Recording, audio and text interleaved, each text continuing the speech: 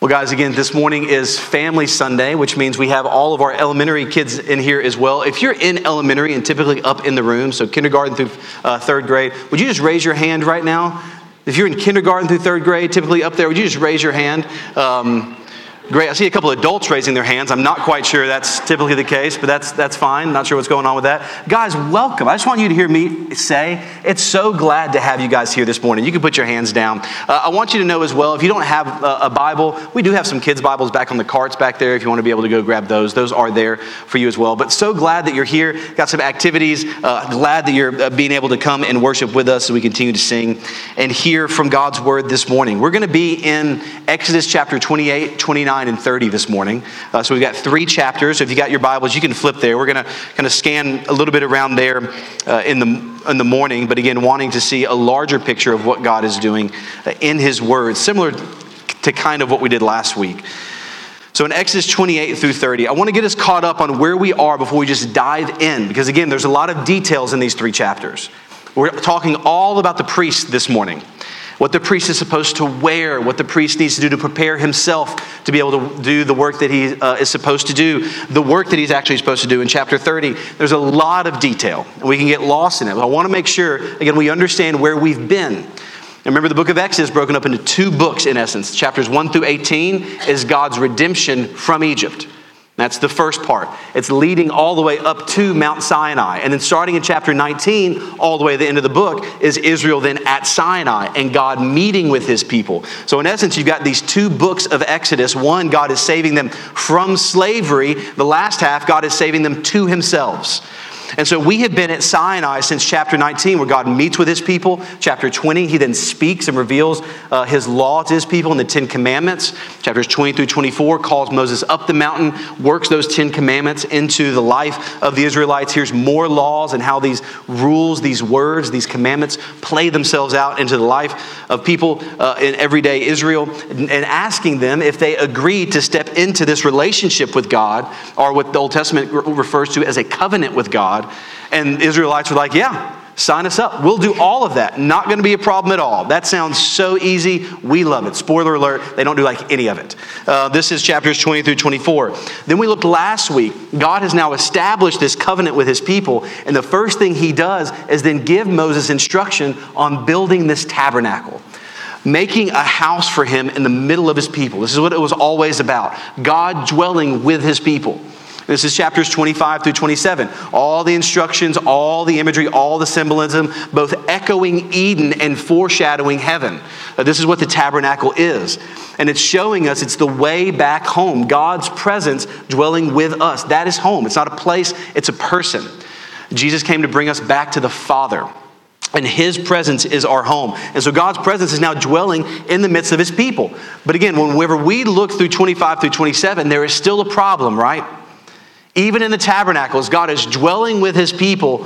What's the problem? His presence dwells in one room, and that room is the most holy place. And what's the problem? Problem is, ain't nobody going in there. If they do, they're going to die. One man, the high priest, could walk in there once a year to be able to offer sacrifice on the Day of Atonement. But no one else could enter into God's presence. So His presence was there among His people, but there was still this barrier represented by this curtain that had 2 cherubim woven onto it, just like the cherubim that guarded the Garden of Eden. And man could not enter back in. There was still this problem. A sinful people could not enter into the presence of a holy God, even with the tabernacle. So what is God to do? Enter Exodus 28 through 30. God is going to give them a mediator. There's this separation still, but God will give them this man that will function as a go-between, to be able to mediate this relationship. And this was the role of the high priest, to be the mediator, to mediate God's presence, God's knowledge, and God's forgiveness to the people, since they couldn't enter into His presence. This was the role, to be a mediator. God's plan was to move back into the neighborhood, dwell among His people. That's exactly what He did in the tabernacle. And everything hinges on the work of this priest. So what would this priest be like? And this is the question I want us to look at here in these 3 chapters, Exodus 28, 29, and 30. And as we look at it, there's 3 things I want us to look at this morning. First, we're going to look at the garments of the priesthood. the clothes that the priest would actually have to wear. Second, we'll look at the fulfillment of the priesthood, what this priesthood was pointing towards. And third, we'll look at the continuation of the priesthood. Those are our 3 points this morning: the garments of the priesthood, the fulfillment of the priesthood, and the fulfillment of the priesthood and the continuation of the priesthood. So first, what is this priest to be like? It's interesting to me that as God begins these chapters on the priest, the mediator between God and man, notice in chapter 28, if you got your Bibles, if you scroll through the headings in chapter 28, what do you see? The priestly garments, the ephod, the breastpiece, the robe, the turban, other priestly garments. There's nothing in this chapter about the priest himself. Nothing about the high priest. It's all about what he's going to wear. I found that interesting. We'll look and see why in just a little while. But there's nothing about this. It's the robe that he has to put on. It's the turban that's on his head, the medallion that's on that turban, the ephod. We all know what an ephod is. Your ephods all look wonderful this morning. This is what we all know what is going on. The author here, Moses, is getting to. God is telling Moses the importance that before we talk about the man, we've got to talk about what he has to wear. Isn't that odd? Well, it's not odd when we see what's going on with these clothes.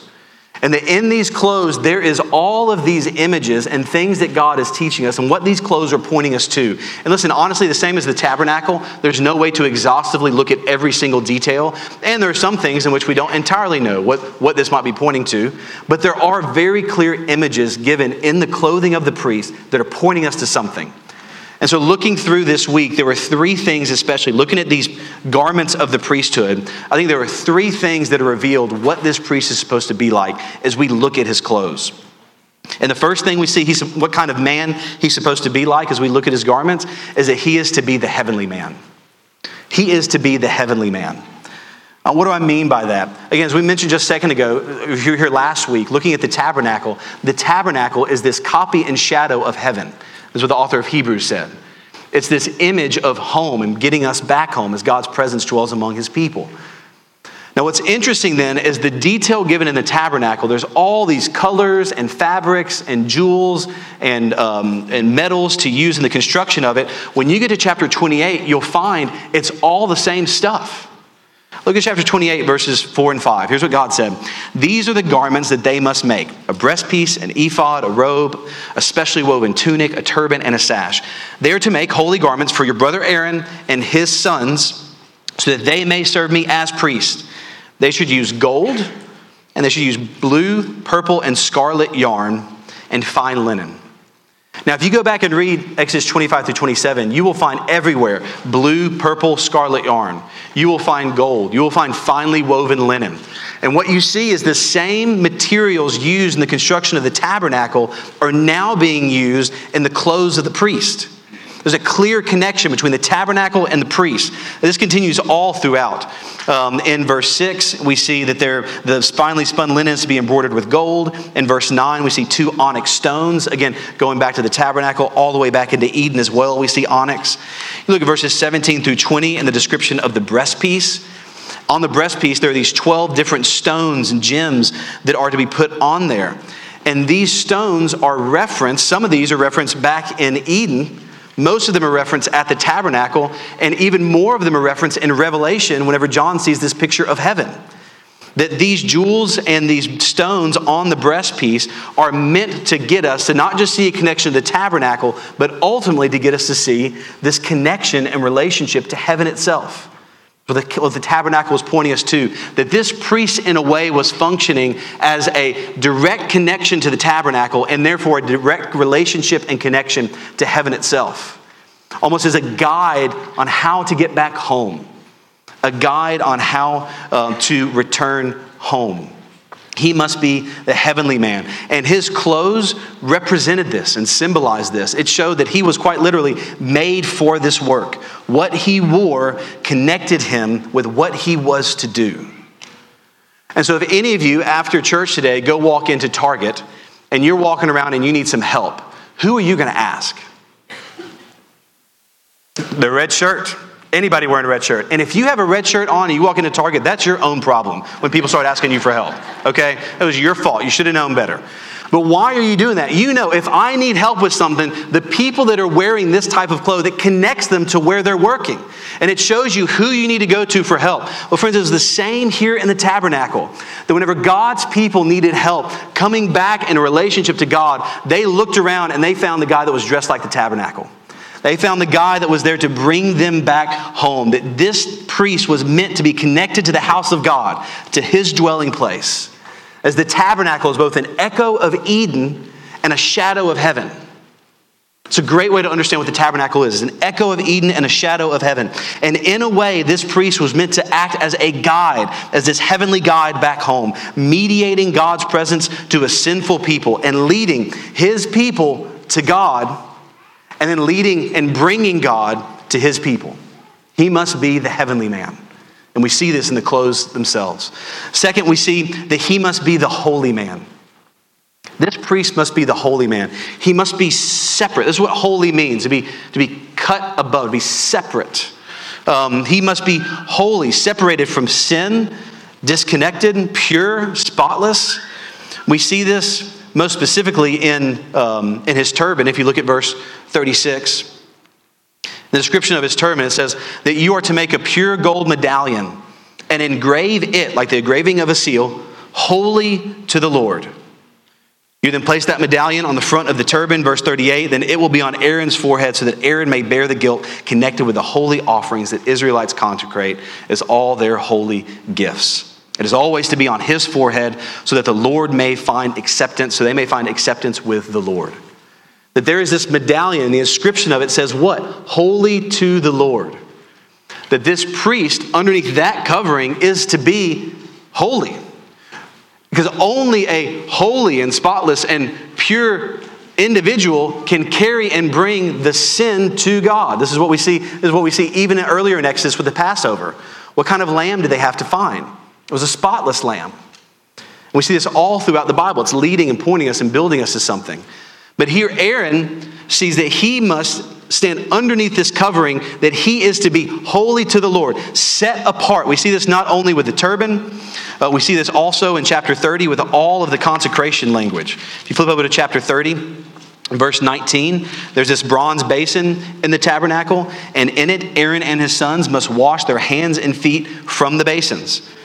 Go down to verse 21, they must wash their hands and feet so that they will not die. This is to be a permanent statute for them, for Aaron and his descendants throughout their generations. Again, quick side note, what's happening here, God is establishing the priesthood in Israel. Aaron is the first high priest, and only the people that can serve as high priest after that are his sons. That's why you hear Aaron and his sons, Aaron and his sons, Aaron and his sons. It's this Levitical priesthood, this order of priesthood that's being established. You had to be in the lineage of Aaron, in the tribe of Levi, to be able to serve as a high priest. And that's what God has given the instruction here. That they must not only wear this turban and this medallion that says that they are holy to the Lord, set apart, but they must also make sure that they consecrate themselves and wash their hands and feet, symbolizing this consecration and ordination as they are set apart from it. Later with the anointing oil, we see the same thing in chapter 30, verse 30. Anoint Aaron and his sons and consecrate them to serve me as priests. They must be set apart. Must be a cut above. Must be separate. They must be holy. And now that they're properly clothed and set apart, they're ready to perform the priestly duties of offering sacrifices and caring for the house of God and its furniture. So we get to with everything in verse 30. He must be the holy man. So the high priest couldn't be someone that just had no issue with sin or could approach God however they wanted to. I know that God said we need to do these things, but I think it's going to be fine. But they had to be holy. And if ever they didn't follow God's prescribed pattern for engagement meeting with him, they would die. They didn't wash their hands and feet. If they didn't walk in with that turban and that medallion, or if they offered a different kind of offering. This is what we see with Aaron's sons later in the Old Testament. Nadab and Abihu offered strange fire, it says, this strange offering to the Lord, not what he prescribed. And guess what happened to them? As priests of God, instantly they died. Our friends, God is holy, and we engage and meet with him on the terms that he has set. And God has, in his grace, made a way for his people in the Old Testament to be able to have a relationship with him, for him to dwell among them. But they must follow the pattern which he has set, and these priests must be holy. They must be the holy man, separate from sinners. But third, we see also in this language and in these clothes that this priest must be the representative man. The representative man. I don't know if representative is an adjective, but I made it one this morning because I love the word. And here's why I love the word. Because of what this high priest was to do.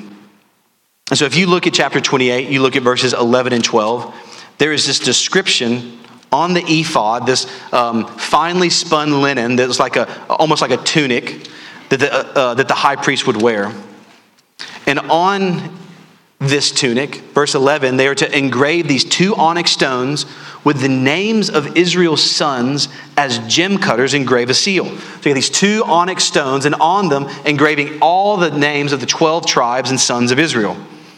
And then the high priest is to mount them surrounded with gold filigree settings and fasten both stones on the shoulder pieces of the ephod as a memorial stones for the Israelites. And Aaron will carry their names on his 2 shoulders before the Lord as a reminder. So that as Aaron walks into the presence of God, he walks not with his name, but the names of all the people of Israel on his shoulders. And not just on his shoulders. Look down at verse 29. Describing the breastpiece, there's also these braids that carry on verse 29. That whenever he enters the sanctuary, Aaron is to carry the names of Israel's sons, not just on his shoulders, but over his heart. On the breastpiece for decisions as a continual reminder before the Lord. These 12 gemstones representing the 12 tribes of Israel were covering his heart. And so as Aaron walked into, and every high priest afterwards, walked into the most holy place, they walked in with the names of their people on their shoulders and over their heart. They walked in as representatives for them. This wasn't just an individual thing between the high priest and God. The high priest was functioning as a representative of all the people. And we see that functioning in the clothes, on these stones, on the shoulders, over the heart. And we see it again in verse 38, describing the turban. That this medallion we read earlier will be on Aaron's forehead. But did you hear why it was on Aaron's forehead?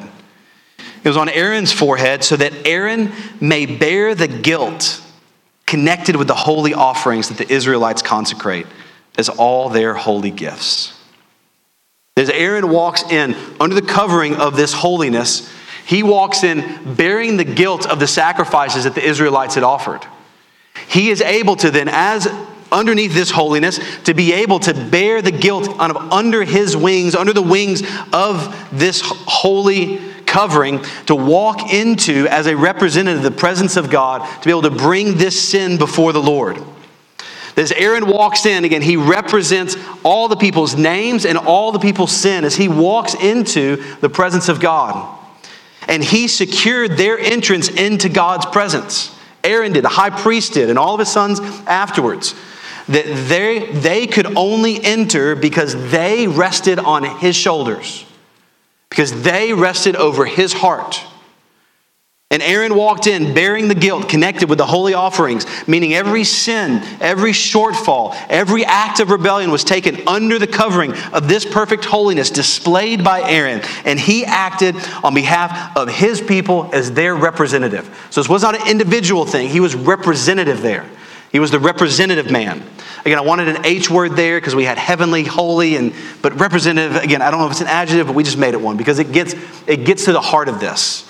The high priest was a representative of his people. This is what we see here in the garments of the priesthood. These are some of the ideals that these clothes represent. The heavenly man, the holy man, and the representative man. But as you read through these images and this ideal painted by what the clothes needed to be worn, is there something rolling around in your mind a little bit going, oh, this is what they're supposed to be? None of these high priests actually were these things perfectly. They weren't a perfect representation and connection to heaven. They weren't a perfect lives of holiness. They sinned. Goodness, in just a few chapters, we're going to see what Aaron does with the gold calf. He's not holy to the Lord.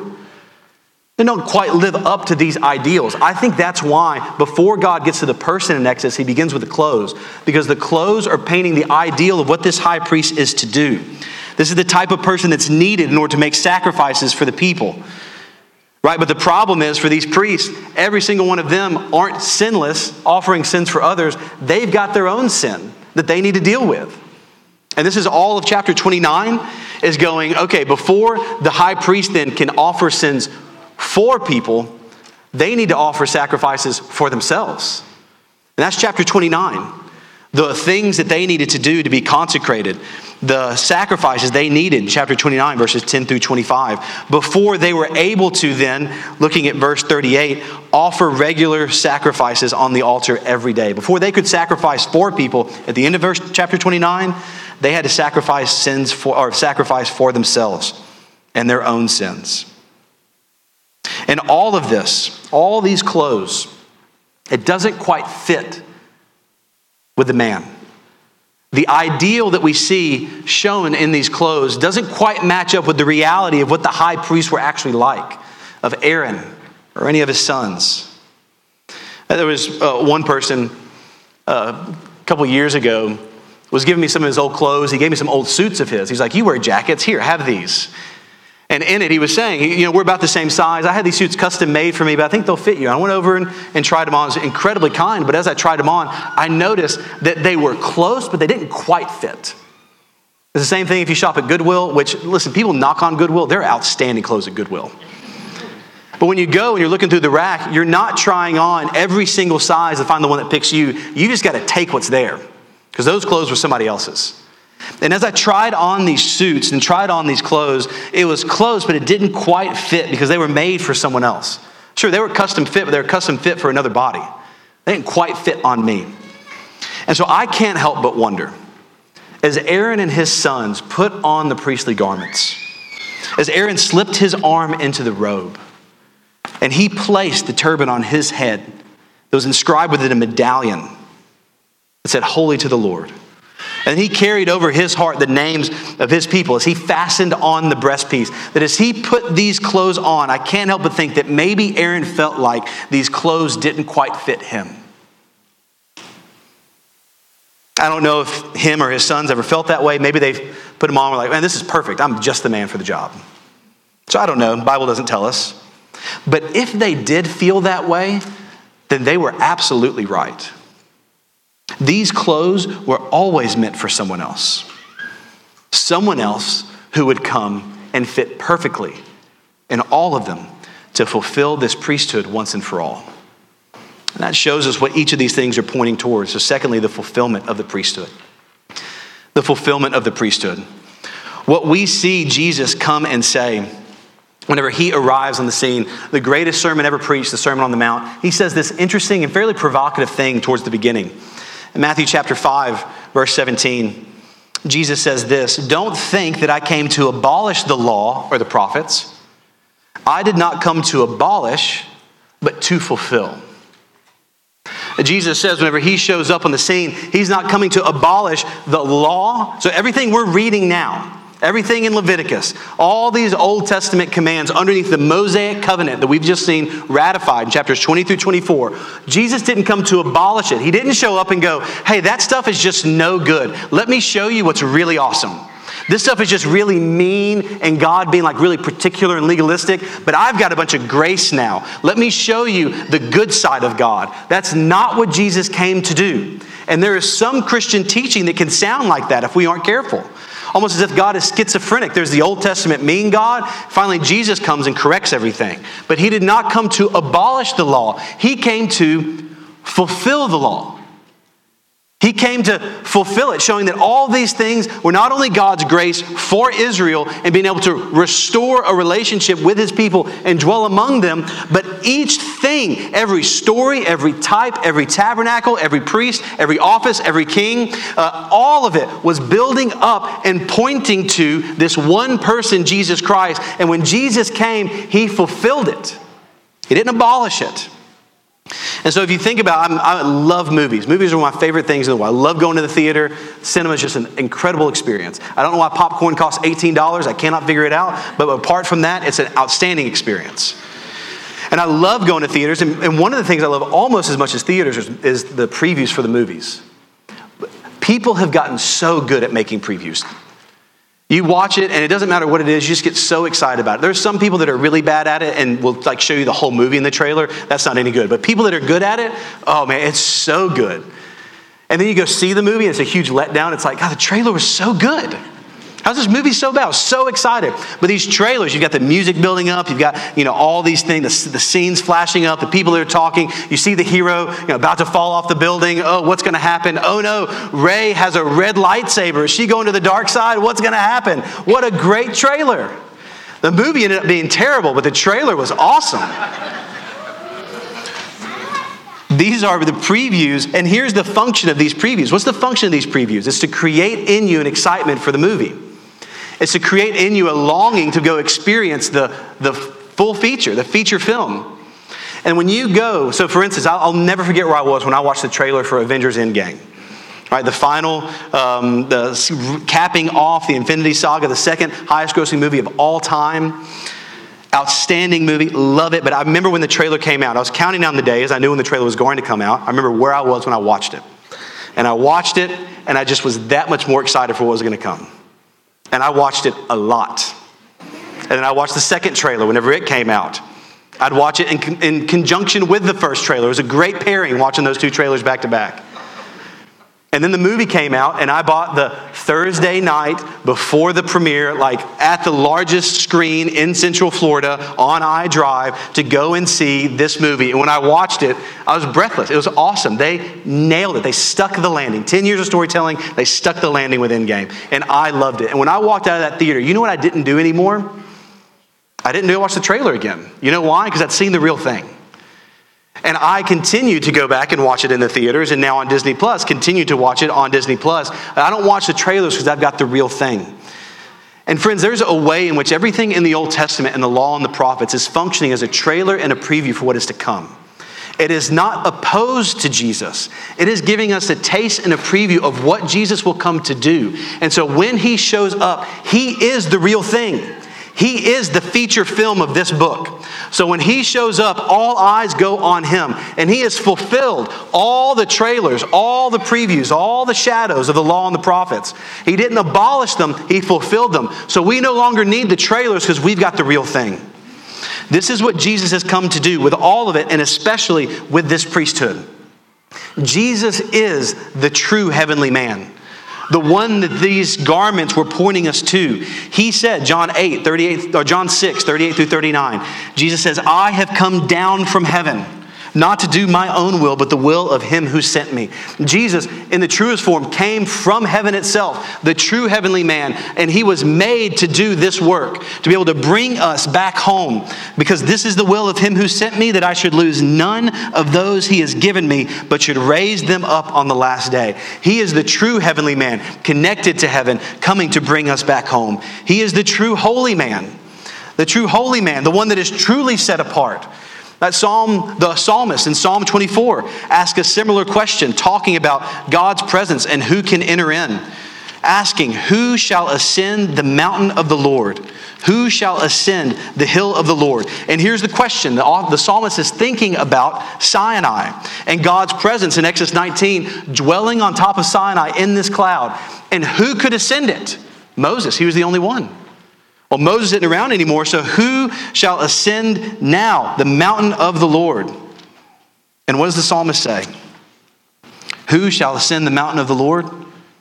Chapter 24, verse 4. The one who has clean hands and a pure heart, who's not appealed to what is false and who's not sworn deceitfully. He will receive blessing from the Lord and righteousness from the God of his salvation. Such is a generation of those who inquire of him, who seek the face of the God of Jacob. The one who can ascend the mountain of the Lord is one who's pure, blameless, one who's holy. The one that this medallion was pointing toward. Aaron stood underneath the covering.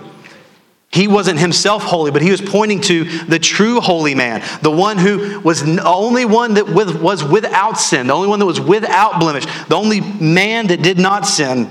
Hebrews 9, 13 and 14 puts it this way, in comparison between these two sacrifices. That if the blood of goats and bulls and the ashes of a young cow, sprinkling those who are defiled, sanctify for the purification of the flesh. So he's saying that all these Old Testament sacrifices sanctified externally the purification of the flesh. They dealt with this covering, but these sacrifices had to be repeated daily, yearly, over and over. If the blood of both goats and bulls did that, how much more will the blood of Christ, who through the eternal Spirit offered himself without blemish to God, the true holy man, how much will he cleanse our consciences from dead works so that we may serve the living God? He was the holy man. He was the one who can ascend the mountain of the Lord. He was the one with pure hands and a clean heart who could enter into God's presence, listen to this, on his own merit. He did not need a sacrifice. He did not need to be consecrated. He did not need to be washed. He could ascend the mountain of the Lord on his own merit, on what he had done. Oh, one old pastor. Let me see if I can. I read this week. I didn't write it in here. Let's see if I can remember it. It's not going to be as good, but you'll get the gist of it. He said this, that Jesus is the only man to enter into heaven on his own account. And whenever he, the light of the world, entered in, he cast no shadow there. How beautiful is that image?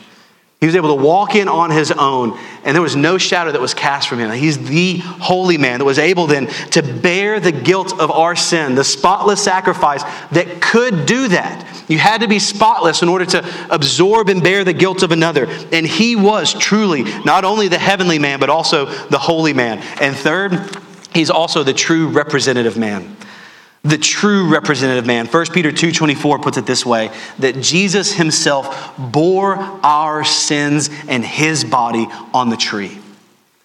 Just as Aaron would bear the guilt connected with the holy offerings, Jesus bore our sins on his body on the tree, so that having died to sins, we might live for righteousness. And then Peter quotes Isaiah 53, by his wounds you have been healed. That he acts as a representative for us, that our sin is transferred to him and he bears that guilt. He wears the names of his people on his shoulders and over his heart whenever he enters into the presence of God, bearing our guilt on our behalf. And he then brings not only as the high priest, but also a sacrifice. But the high priest would bring what kind of sacrifice? The blood of bulls and goats, the blood of another. Jesus' work as the priest was totally different, because he was not only the high priest, he was also the sacrifice. He brought himself as he bore our sins in his body on the tree, and he died to sins that we might live for righteousness. He fulfilled the law. He was the one that all of these clothes were pointing towards. He was the one that these clothes fit. He didn't come to abolish the law, but to fulfill it. This is the summary in Hebrews 10, as the author of Hebrews goes on the longest extended teaching on the priesthood of Jesus, all the way from chapter 4, verse 14 to chapter 10, verse 18, talking about the priesthood of Jesus. And he wraps it up this way. Jason read it earlier, Hebrews 10, 16 through 18. This is the covenant I will make with them after those days. The Lord says, and he quotes Jeremiah. Again, you see the connection between the Old and New Testament, guys. Quotes Jeremiah and says this, I will put my laws on their hearts and write them on their minds, and I will never again remember their sins and their lawless acts. That is fulfilled in the priestly work of Jesus. And here's the conclusion in verse 18. Now, where there is forgiveness of sins, there's no longer an offering for sin. Why? Because it's been paid for. There's nothing left to do. Jesus has brought full forgiveness. The Old Testament these sacrifices were good for the external covering of the flesh, but Jesus came and did something internal. He didn't come and cover our sins. He came to remove our sins, to put an end to our sin, to forgive our sin once and for all. And when he did that, fulfilling this prophecy in Jeremiah 31, he offered forgiveness, and there's no longer a need for these offerings. There's no longer a need for these roles, for these clothes, for these sacrifices, because Jesus came to fulfill it. He is the great high priest that everything here in Exodus 20 through 30 is pointing to. So why does that matter? I know that there's a good bit of doctrine and theology trying to figure out, what did the priest do? How's that connect to Jesus? Why does that matter? Listen, here's why it matters. This is not strictly a theological exercise so we can get our doctrine in order. And we can go, oh yeah, here's what the high priest did. Jesus was the fulfillment of those things. Jesus is the great high priest. Here's his priestly office. Here's his work. We don't want to stop there. there is tremendous application and ramification. I tried to combine those words right there. Application, that's not a word. Application and ramifications to this work of Jesus as our priest. And if we don't understand all of that we had gone through already, then we won't be able to apply it in our lives, because here's how it applies. You know what I know? Every single one of you here are sinners. I know that because I'm one, and that's what God has said. Everyone who's fallen short of the glory of God. We've all sinned and fallen short of the glory of God. And for each of you here, there are probably some of you here that are struggling a lot with shame and guilt, condemnation over specific things maybe that you've done. Maybe this morning, maybe last night, maybe this past month, maybe earlier in your life, and it nags at you. And it's there in your ear, and you hear the whisper of the enemy accusing you. The accuser, this is one of his names in Revelation. It's one of the things that he does. One of his tactics is to try to accuse, bringing back up these things from our past, whispering in our ear how worthless we are, that we're not worthy to be able to have this relationship with God, and bearing shame and guilt as a result of our sin before a holy God. Every one of us have experienced that. And some of you this morning maybe are experiencing it very acutely. Walking into church this morning going, why am I even here? I'm such a hypocrite. I want to love Jesus, but I keep falling into these same sins. It's surely he's got to be just done with me. Sure, I want to love him, but I keep doing these things, and I can't talk to others because I don't know what they'll think of me. And we feel the shame associated with the things that we are doing. And we hear the whisper of the accuser telling us that we're not worthy. What do we do in that moment? Well, friends, we get the priesthood of Christ deep into our bones, so that in that moment we're able to turn and say back to our accuser, you know what? You're sitting here telling me that I'm not worthy. You're telling me that I bear the guilt of my sin, that I deserve condemnation for my sin, that I should feel shame for what I've done, rebelling against God, and that there's nothing I can do to be able to walk back into his presence. What we can say to those accusations is looking the accuser right in the eye and go, you know what? You are absolutely right. But that's just the first half of the gospel. Because you see, it doesn't end there. What we see is that the enemy is telling us that we are a sinner, and we're able to say, that's exactly right. But let me tell you who Jesus has come for. He came for sinners. And we can say, like Paul said to Timothy, this saying is trustworthy and deserving of full acceptance. Christ Jesus came into the world to save sinners, and I'm the worst of them. Saying you have nothing on me because I know the work of my priest.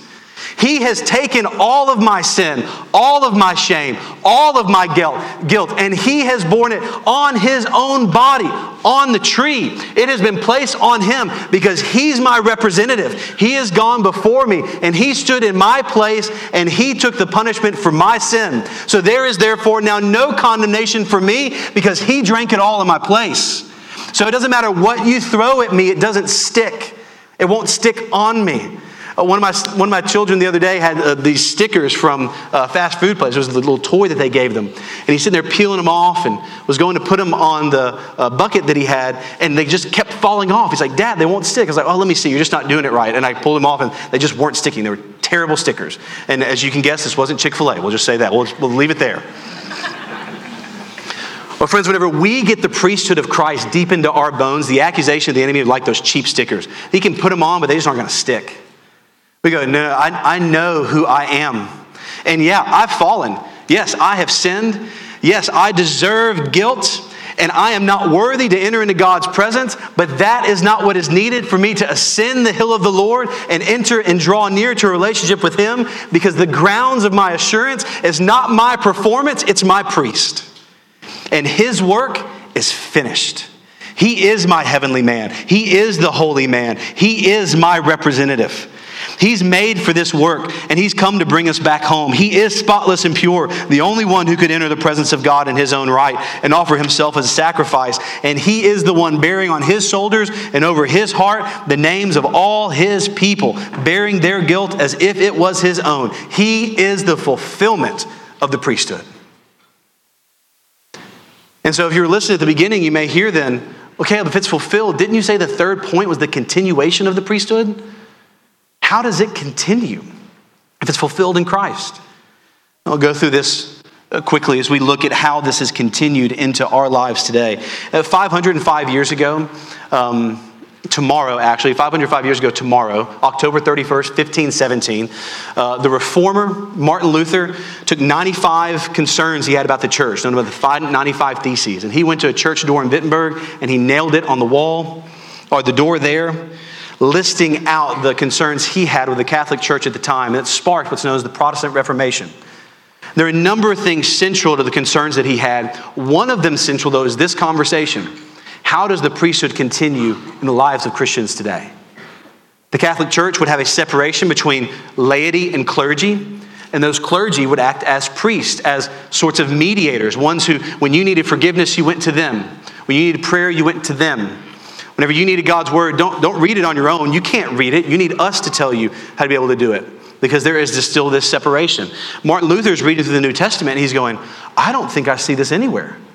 In fact, the opposite, it seems like the priesthood doesn't end, it continues, but it's not a certain select group of people, it's every believer. It's the priesthood of all believers.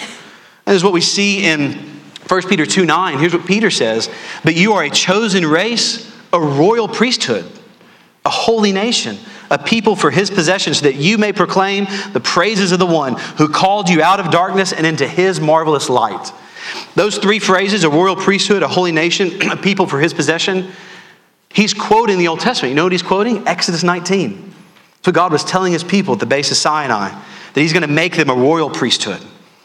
We see this not just in 1 Peter 2:9, that there's a priesthood of all the Christians who are receiving Peter's letter, but later in Revelation 5, verses 9 and 10, there are these angelic beings gathered around the throne. They're singing a new song, and here's their song, singing to Jesus. Jesus, you are worthy to take the scroll and to open its seals, because you were slaughtered, and you purchased people for God by your blood from every tribe and language and people and nation. You made them, listen to this, a kingdom and priests to our God, and they will reign on the earth. I want you to hear that the priesthood continues, but it continues for every single Christian. It's a priesthood of all believers. And here's how this works out. We'll go through this real quickly. 4 quick ways how this works out in our life and what that means. First, that means that it grants us each individual access. It grants each of us individual access. It levels the playing field. There is no longer a need for you to find someone else to be able to get you to God. But Jesus, through his work of the high priest, what we've seen, he has torn the veil of the temple so that we now can draw near to God on our own. We have access individually.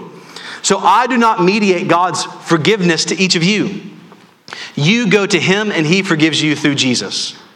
You don't need me to do that. There's a lot of things we have in this gym. A forgiveness little booth isn't one of them. There's not a confession booth here hidden behind the pipe and drape. You've got Jesus. You don't need anyone else. It levels that playing field. You can study God's word on your own. This is what we see in the book of Acts. Paul was preaching, and there were these people in Berea that were listening to him. Afterwards, they went back to see if the things that he said were true. Why? Because every Christian has the Spirit of God indwelt in them so that they can then read the book that he wrote, and they don't need someone else to tell you what it says. You can study it for yourself. There's conscious decisions that you can land on. You don't need someone else to tell you what it is. You can go directly to him. It levels that playing field. Again, that's why you don't call me Father Caleb. We have one Father, and I'm not him. If you've grown up in any kind of church tradition where sometimes it's kind of more old-fashioned, where they'll call each other brother and sister, Brother Caleb, Sister Margaret, Brother John, it sounds kind of old-fashioned and churchy. It is a beautiful outworking of this truth, that we are brothers and sisters. Fundamentally, primarily, I am a Christian, a son of the King. Locally, in an expression of his church, I'm a member at this church. And then as a member, the members of this church have recognized me as an elder and placed me as an elder of this church. I am, though, a member before I'm a pastor.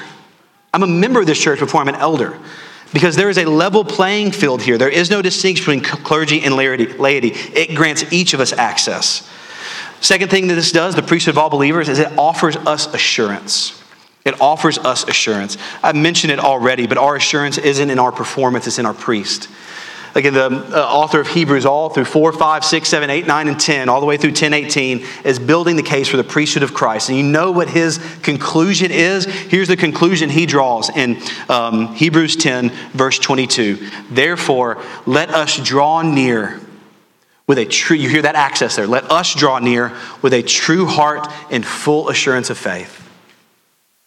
Before the throne of God above, I have a strong and a perfect plea. Friends, one day each of us will stand before God as our judge. And what will our plea be? What will you say to him? You may go, I'm not going to be very confident. Maybe you're worried about what he'll look at your life, or maybe you'll walk in and go, you know what? I was pretty awesome. I feel fairly good about it. But you know what the hymn writer says there in the song we sang earlier, and it captures with the heart of this? When we stand before God and we give our plea, we have a perfect plea.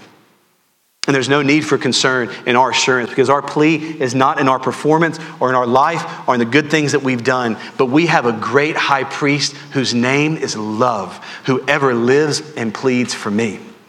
That is our plea. And it offers us assurance in this priestly work. Third, it makes us a kingdom. It makes us a kingdom. There is a critique on the priesthood of all believers that it will individualize the faith. That you'll hear those first two things and go, oh, I've got access. I've got assurance. I don't need these other people. These other people are the problem. Right? Me and Jesus, we're good. It's the church I've got an issue with. These other people are just the worst. So I'm just going to keep on my own here. I'll study the Bible. I've got to act right. I can learn it myself. I don't need anybody to teach me.